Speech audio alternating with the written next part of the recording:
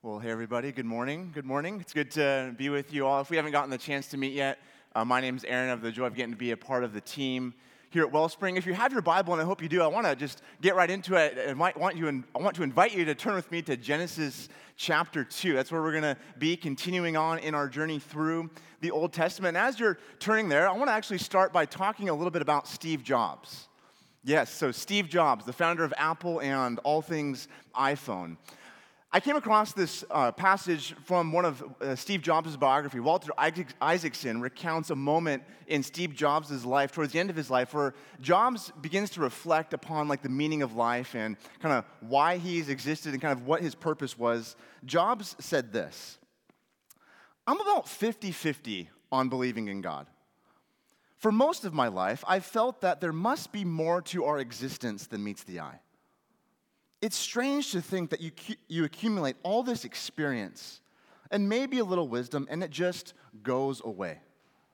So I really want to believe that something survives, but on the other hand, perhaps it's like an on-off switch. Click, and you're gone. Maybe that's why I never like putting on-off switches on Apple devices. Is there more to life? Is there more than just success, fame, money, and just going after your own sort of personal ambitions? Why have we been created? Why are we on this floating space rock? What's our purpose and design in being a part of this world?" And as we come to Genesis 2, I want to invite us to consider that we have been created for more. We have been created with purpose and intentionality to be with God and partner with God and to work with God in God's world for His purposes. And so the first thing I want to look at today as we head into Genesis chapter 2 is that we have been created for partnership. And I'll explain what this means, but let's take a look at Genesis 2, starting in verse 5, that we've been created for partnership, the first thing here. Genesis 2, verse 5, the writer writes, "When no bush of the field was yet in the land, and no small plant of the field had yet sprung up, for the Lord God had not caused it to rain on the land, there was no man to work the ground. And the mist was going up from the land and watering the whole of the ground. Then the Lord God formed the man of the dust from the ground and breathed into his nostrils the breath of life, and the man became a living creature." Now notice a couple things. First, notice in verse 5 that there's this problem of sorts. Did you catch that in the text? That there's something missing. The text said in verse 5 that there's no man or there's no human to work the ground. Which begs the question, why does God want a man or a human to work the ground? I mean, can't God just do that by himself? Wouldn't God do a much better job of working the ground apart from creating anyone else? Well, here's the thing. This is going to get at one of the main themes of Genesis 2 and really into the rest of the Bible, that how God works in the world is going to be through humans, through his human partners. That's why God then forms the man. And how does the God form this man? Well, the text says, from the dust or from the dirt. And when the text says that God forms the man out of the dust, it's not necessarily speaking to the biological compound of what humans are anatomically made of. It speaks rather to the fragility and the creatureliness of humans. That's why the poet of Psalm 103, reflecting back on this passage, says this, that just as a father has compassion on his children, so God has compassion on us, because God knows how we are formed, that we are dust. This speaks to how God is intimately present and involved. God knows our fragility. God knows our creatureliness. And at the same time, yes, we've been formed from the dust, but we've also been infused with God's own divine breath. This speaks to the fact that God is the sustainer and giver of all life, that it's all a gift from God. That God is the one that is not this distant God just up in the clouds, far off. But no, God is intimately present and involved. That God is literally, in the text, getting his hands dirty, if you will, and breathing his own breath, his own life-giving power into the human. You know, I was thinking about this, how this idea of how God is so present and connected to us and with our creation. I was thinking about this and how little kids seem to really pick up on this. I think about my 3-year-old son, Kason. The other day, he comes running up to me, and he comes up and he's like, "Dada, I'm so glad God made Adia." You know, I go back to him. Adia's our 4-month-old, and I go back to him. "You know what, Kason? So am I." And the way that Kason talks, the way, the other day we were at the tide pools and he was climbing on the rocks and he tripped and he kind of fell and landed on some of those sea anemones that were just kind of all over the rocks there. And he was a little bit frustrated and a little bit, I don't know, just kind of bummed out that he missed the rock, and he'd been working really hard at scaling the rocks at the tide pools. And he comes up to me and goes, "Dada, why did God make the sea anemones?" Almost kind of like, blaming, like, why are they there? But my point is that in Kason's mind, it's just so natural for him to think about that God is the one who's responsible for all this. That God is the one who is present and intimately involved in his creation. And sometimes as adults, and I'm guilty of this too, that it's easy to forget how present in God is to us and to our world. It's kind of like being at one of those baseball games where you have like those retractable roofs. I mean, in California, we don't have those, but back where I'm from, up in Washington, Safeco Field, where the Seattle Mariners play, they have this thing called rain. And every once in a while, rain starts falling from the sky, and you can be at a baseball game, and there's like this magic button somewhere that someone pushes, and this retractable roof just slowly rolls across, and you're just completely oblivious to everything that's going on outside. I think in a similar way, there's this aspect where we can just be so focused on our own lives that we forget to recognize that God is present, isn't it? We basically close ourselves off to the heavens, so to speak.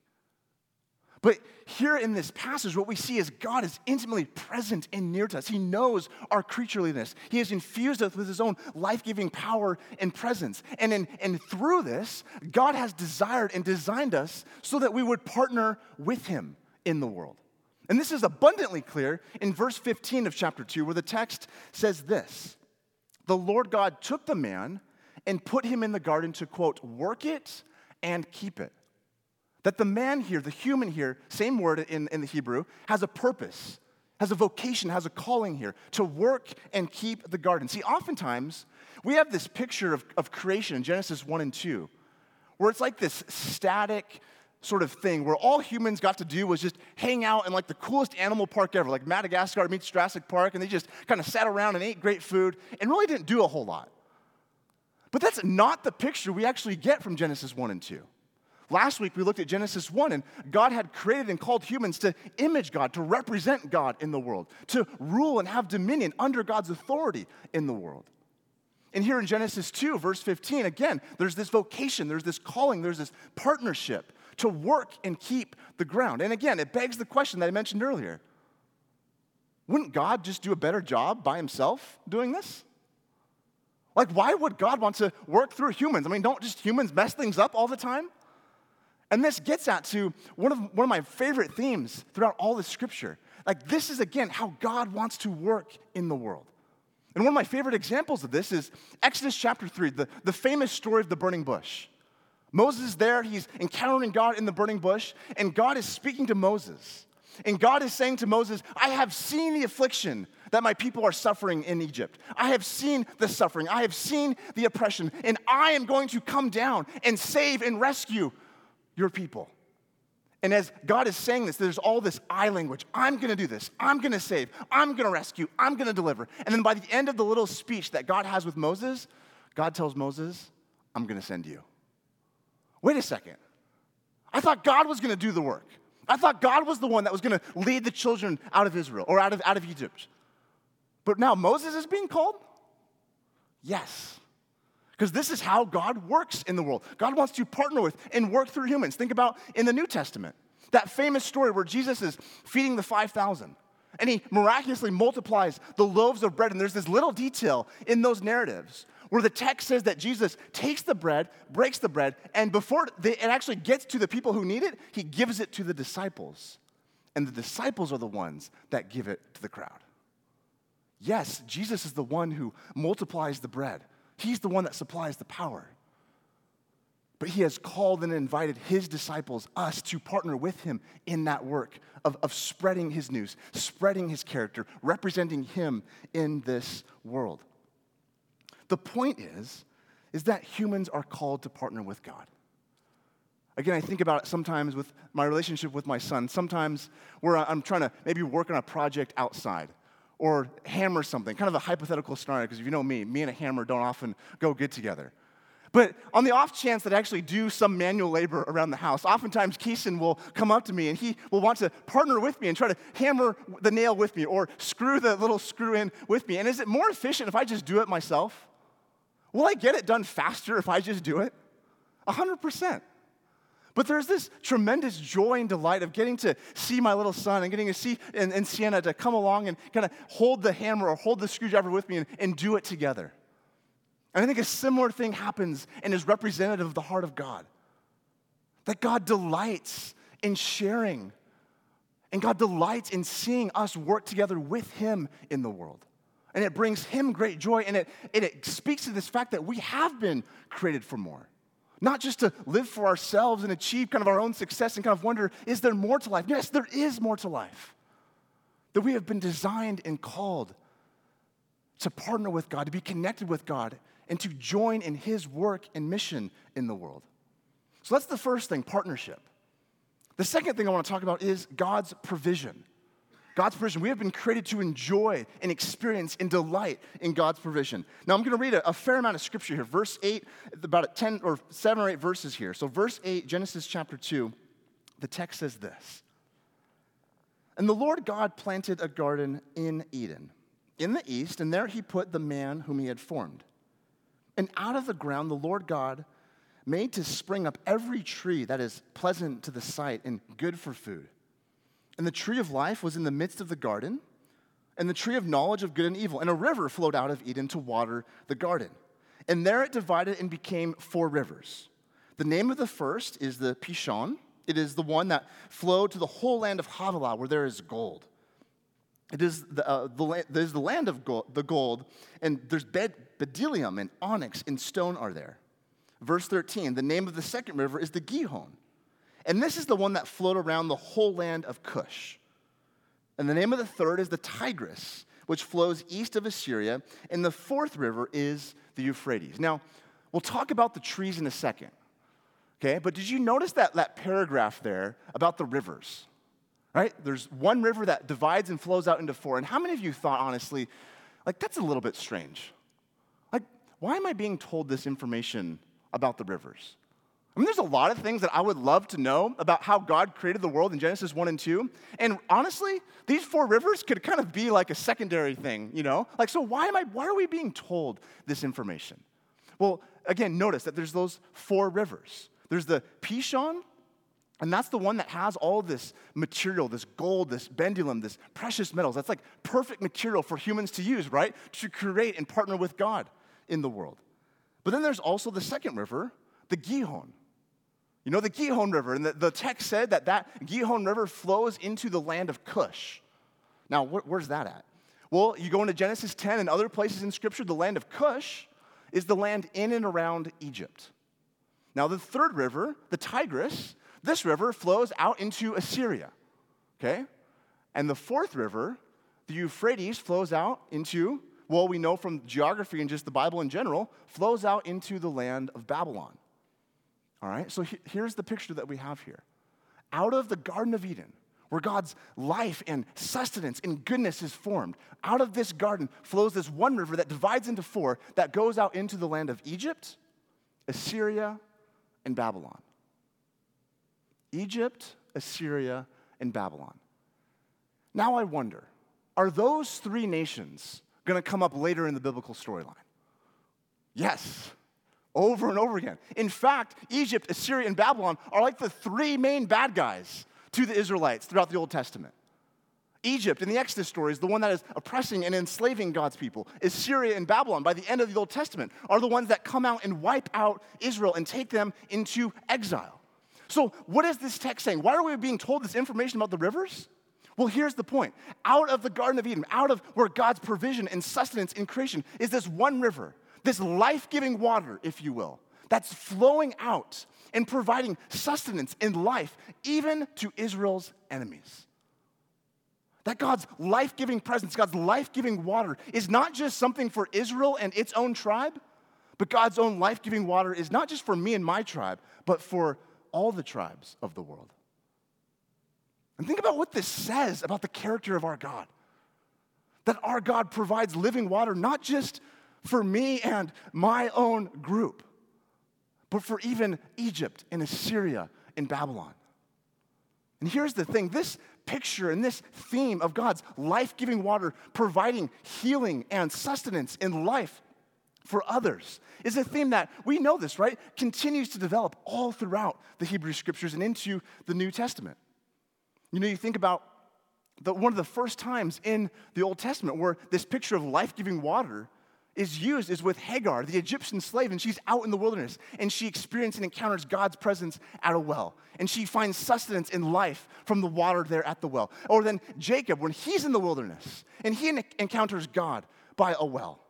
Or Israel in general, as they're wandering out in the wilderness, God provides water from a rock, and they experience God's life-giving presence. And you continue on, Isaiah the prophet talks about God's life-giving presence like streams in a desert. Or Ezekiel the prophet talks about how from God's temple flows this stream of water that will water the dry and weary wasteland of the day. And you get to the New Testament, Jesus says that anyone who comes to me will never thirst. That rivers of living water will flow from him. And then by the end of the Gospel of John, when Jesus is being crucified on the cross, you get this strange little detail. That as Jesus is dying, a spear gets thrust into his side. And what comes out of him? Yes, blood, but also water. It's as if Jesus' own sacrificial death is providing the life-giving water that we all need and crave. And by the end of the Scriptures, Revelation 22, the last chapter in the Bible, we read about this tree of life and this river that's flowing out into the new creation, providing healing for the nations. This is the point. That from Genesis 2 all throughout Scripture, God is the one that is providing the life-giving sustenance that we all desperately seek and need. And may I just call us and remind us very simply in light of this that yes, Jesus has provided the life-giving water that we all seek and crave, the provision that we're after. And so our simple response is to come to him, to come to Jesus, to position ourselves in close proximity to the life-giving source that is Jesus, our living water. Not to earn God's love. No, we have God's love. Not just this kind of naive optimism that says, you know what, if I come to Jesus, all my problems will be solved and I'll just have this rosy, happy life. No, in spite of all of the pain and suffering in the world, we come to Jesus seeking the sustenance and life-giving water we all need. In a season of dry lands, parched throats, and a season that feels like we're in the desert, we come to Jesus who offers us the provision and life-giving water that we all need. And so, friends, I would just ask you this morning, wherever you're at, and invite you wherever you're at. What will be that one small step where you could just reorient yourself back to Jesus? He's the one that provides that life-giving water that we all seek and that we all crave. As we think about this, though, we've talked about partnership. We've been created for more, to partner with God. We've been talking about provision, that we have been invited to enjoy and delight in God's own provision. But then the third thing I want to take a look at, choice. And what I mean by this is that we've been created to choose God's own wisdom, to step into that choice, to choose God's wisdom over and against all the other wisdoms that we might have on offer. Take a look at me with verse 15. Again, the Lord God took the man, put him in the Garden of Eden to work and keep it. And the Lord God commanded the man, saying, you may surely eat of every tree in the garden, but of the tree of knowledge of good and evil you shall not eat. For in the day you eat of it, you shall surely die. Now, what's interesting here is that here in Genesis 2, we have the first recorded conversation between God and humans. And the first recorded conversation between God and humans is about what to eat. And I find that interesting because it kind of reveals this aspect of our humanity that where we eat, or what we eat from, so to speak, reveals where our hearts are at, reveals who we trust and who we're going to for nourishment and sustenance. And it's also this reminder that as created in the image of God, as created creatures, we've been created as kind of hungry creatures, so to speak. That we need sustenance, that we need to keep coming back to some form of life-giving sustenance to continue our existence. And on a spiritual level, we've been created to come to God, to come to Jesus, to come to him again and again. But in particular, though, here in Genesis 2, the first humans are presented with this choice. They've been invited to eat from every tree, including the tree of life, but there's only one tree that they're not supposed to eat from, the tree of knowing good and evil. Which the million-dollar question is, what's so bad about the tree of knowing good and evil, right? And there's, a bunch of, commentators have, you read 10 stacks of books, you'll get, 20 different opinions on what exactly is wrong with the tree of knowing good and evil. But I think kind of the best take at this is that the reason why God is saying to not eat of the tree of knowing good and evil, it's kind of this, almost like this symbolic way of saying that if the humans are to take from the tree of knowing good and evil, it's like they're taking wisdom into their own hands. They're taking good and evil into their own hands, because as you read on throughout the scriptures, this pairing of good and evil is often associated with wisdom. Solomon, when he becomes king, God says, ask whatever you want. And Solomon asked for wisdom that he might discern good and evil, the text says in 1 Kings. And so here in Genesis chapter 2, God is saying, do not reach and take, because in Genesis 3, the humans are going to take from the tree. Do not reach and take to define wisdom on your own terms, to define good and evil on your own terms. No, trust me and my definition of what is good and not good. Because up through the narrative, up until this point, God has repeatedly declared, this is good, this is good, this is good. Going back to Genesis 1. And so humans are presented with this choice. Where will humans seek wisdom? Where will humans seek wisdom? Will they seek the things of this world and take into their own hands and define good and evil for themselves? Or will they trust God and his definition of what is good and not good? Which begs the question for us. Whose wisdom are we seeking? Where are we seeking our own, perhaps, definition of good and not good? Where are we tempted to maybe redefine good and evil so it's convenient for me and my group at the expense of that other group over there? It's something to really consider, especially in a cultural moment like this, where it becomes very nebulous and very kind of, everyone wants to define good and evil for themselves. For us, as followers of Jesus, I think of the line at the end of the book of Joshua, choose this day whom you will serve. And as for me and my house, we will serve the Lord. We will choose to trust and to follow after God and his wisdom. But here's the thing. We've been created for partnership. We've been created to enjoy God's provision. We've been created to choose and to seek wisdom, not from our own selves, but outside of ourselves, to trust God's wisdom. But here's the thing. God did not want humanity to do this alone.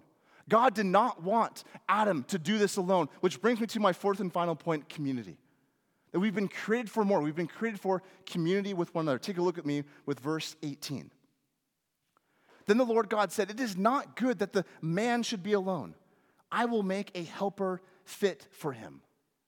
Now that phrase, a helper fit, we got to talk about this real quick. Sometimes in English, you might have this connotation that a helper is something kind of less than or not as important. And that's very clearly not what the text is saying. This word helper in Hebrew is ezer. And it oftentimes is associated with describing God in the Bible. God is considered a helper. And oftentimes, especially through the Psalms, God is an ezer or a helper in like this warrior sense. That God, just like how we sang, God is the one fighting on behalf of Israel, fighting on behalf of Israel in battle. So if anything, this term does not mean weakness. It means or implies some form of strength. But that also this word fit or suitable, depending on your English translation, so it's a helper fit or helper suitable. This word suitable is also important, where this speaks of this idea of something that is like, but also different or against. So we have kind of this gap. The first time God says that it's not good is here in verse 18. And what is needed is a helper, someone that is able to come alongside that is both like and different. And so the narrative continues on. This is what happens, verse 19. Now out of the ground, the Lord God had formed every beast of the field and every bird of the heavens and brought to the man to see what he would call them. And whatever the man called the living creature, that was its name. And the man gave names to all the livestock, to all the birds of the heavens, and to every beast of the field. And here we have, here's Adam, here's the man, partnering with God. Adam is naming the animals. God is naming the creatures. Just like God was naming and declaring things in Genesis 1, here is this kind of this first instance where Adam is partnering with God. I mean, so far so good, right? This partnership's off to a great start. But then we come back to verse 20, and it's almost as if as the animals are coming to Adam, There hasn't been a helper that's suitable, a helper that is like and different, that meets the standard that God has, because the problem gets repeated again in verse 20. But for Adam, there was not found a helper fit for him. So this is what happens in verse 21. So the Lord caused a deep sleep to fall upon the man. And while he slept, he took one of his ribs and closed it up its place with flesh. In the rib the Lord God had taken from the man, he made it into a woman and brought her to the man.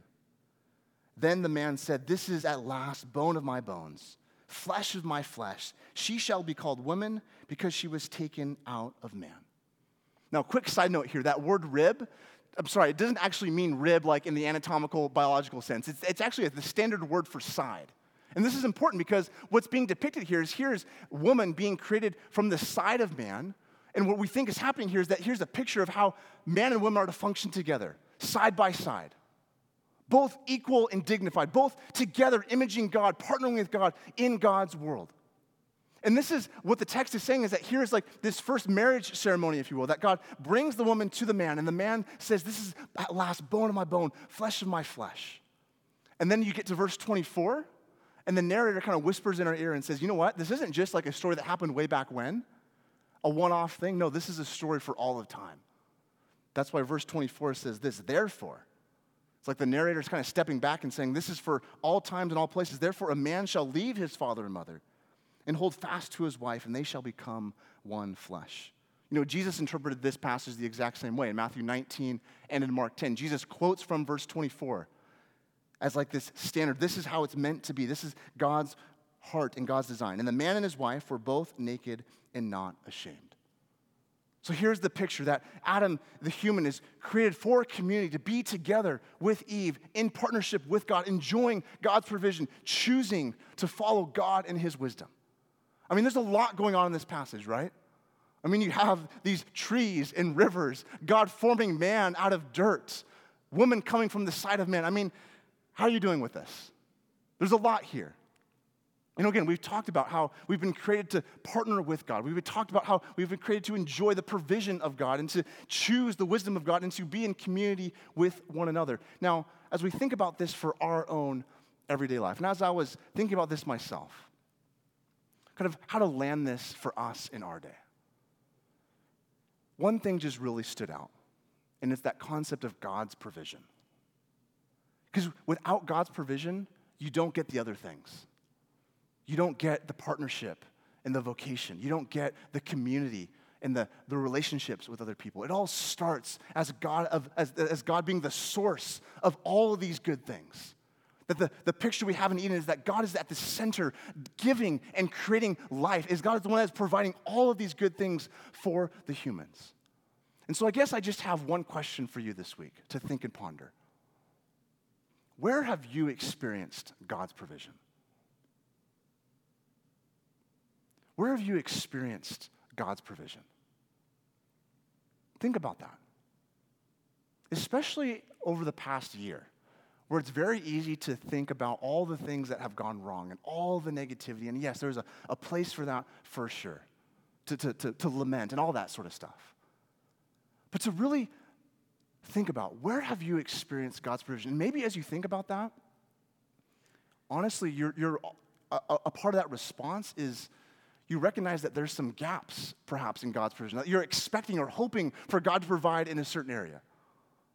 And I would say this, that as you think about and meditate on, God, where have I experienced your gifts? Where have I experienced your provision? And also at the same time, where might have you experienced or hoping there's like a gap that God has to come in and close and God has to provide? Both the gifts and the gaps. And let those two, where God's provision and his gifts and those gaps where you're aching, you're crying out, may both of those be sort of like a trail of breadcrumbs back to adoration and worship of our God. That God is, as James 1 says, the giver of everything good and perfect comes down from above, from him. You know, for my own life, there's ways where I've experienced both God's provision and God's gifts, and where there's areas where this past year where there's these gaps, where I'm crying out, God, I know you're the provider. I know it all depends on you. You know, thinking about how God has provided and his provision. I just was thinking about this morning. You know, yesterday I had the chance to have a really great conversation with some really close friends that we haven't really talked with in I don't know, about 4 or 5 weeks or so, just because with COVID and Christmas and all that. And just thinking about the gift of community, the gift of relationship. And how it's so easy to kind of take that for granted. That God is the one that has provided that. Think about how God has provided for us as a church, for Wellspring, even in this crazy year. That God has provided more than I could ever, as Ephesians 3 says, think, ask, or imagine. And so there's these gifts that like a trail of breadcrumbs leading me back to him for deeper intimacy and connection. And at the same time, honestly, there's some gaps. There's some areas where I'm not totally sure how God is going to provide. We recently found out that we were going to have to move. Not out of PG, we're going to be here. It's scary, but our landlord wants to sell our house, and it's just going to create this kind of stressful thing in our family. Like, okay, we have to move and figure out where we're going to find another house and all this. And so there's this gap here. And so both of these things, seeing God as provider, there's ways where I've experienced the positive side of that, and there's other ways where there's a little bit of a gap. And I say that perhaps as you think about that this week, giving you space to be honest about where there might be a gap, and where you can delight and praise him for the gifts. And may both of those, like I said, be like this trail of breadcrumbs back to Jesus, our provider, our source, who gives us living water. You know, let me pray for us as we close our time. God, we do thank you that in spite of all of the craziness of this world, in spite of all of just the uncertainty of this time, that we can come back to your word, that we can stand on the promises and the assurances of what your word teaches us about you, about us, and our world. And God, wherever we find ourselves this morning, as we're seeking you, as we're desiring with everything we have to know you in a deeper way, God, I pray that you would draw near. God, that you would reach out and encourage us and strengthen us and reveal yourself to us. So God, we ask God that you would do that in our lives. We thank you, God, again for who you are, your character, that God, you are the one who has provided. You are the one who has given your life for us. And may we never forget that. We love you. We thank you. We pray these things in your name.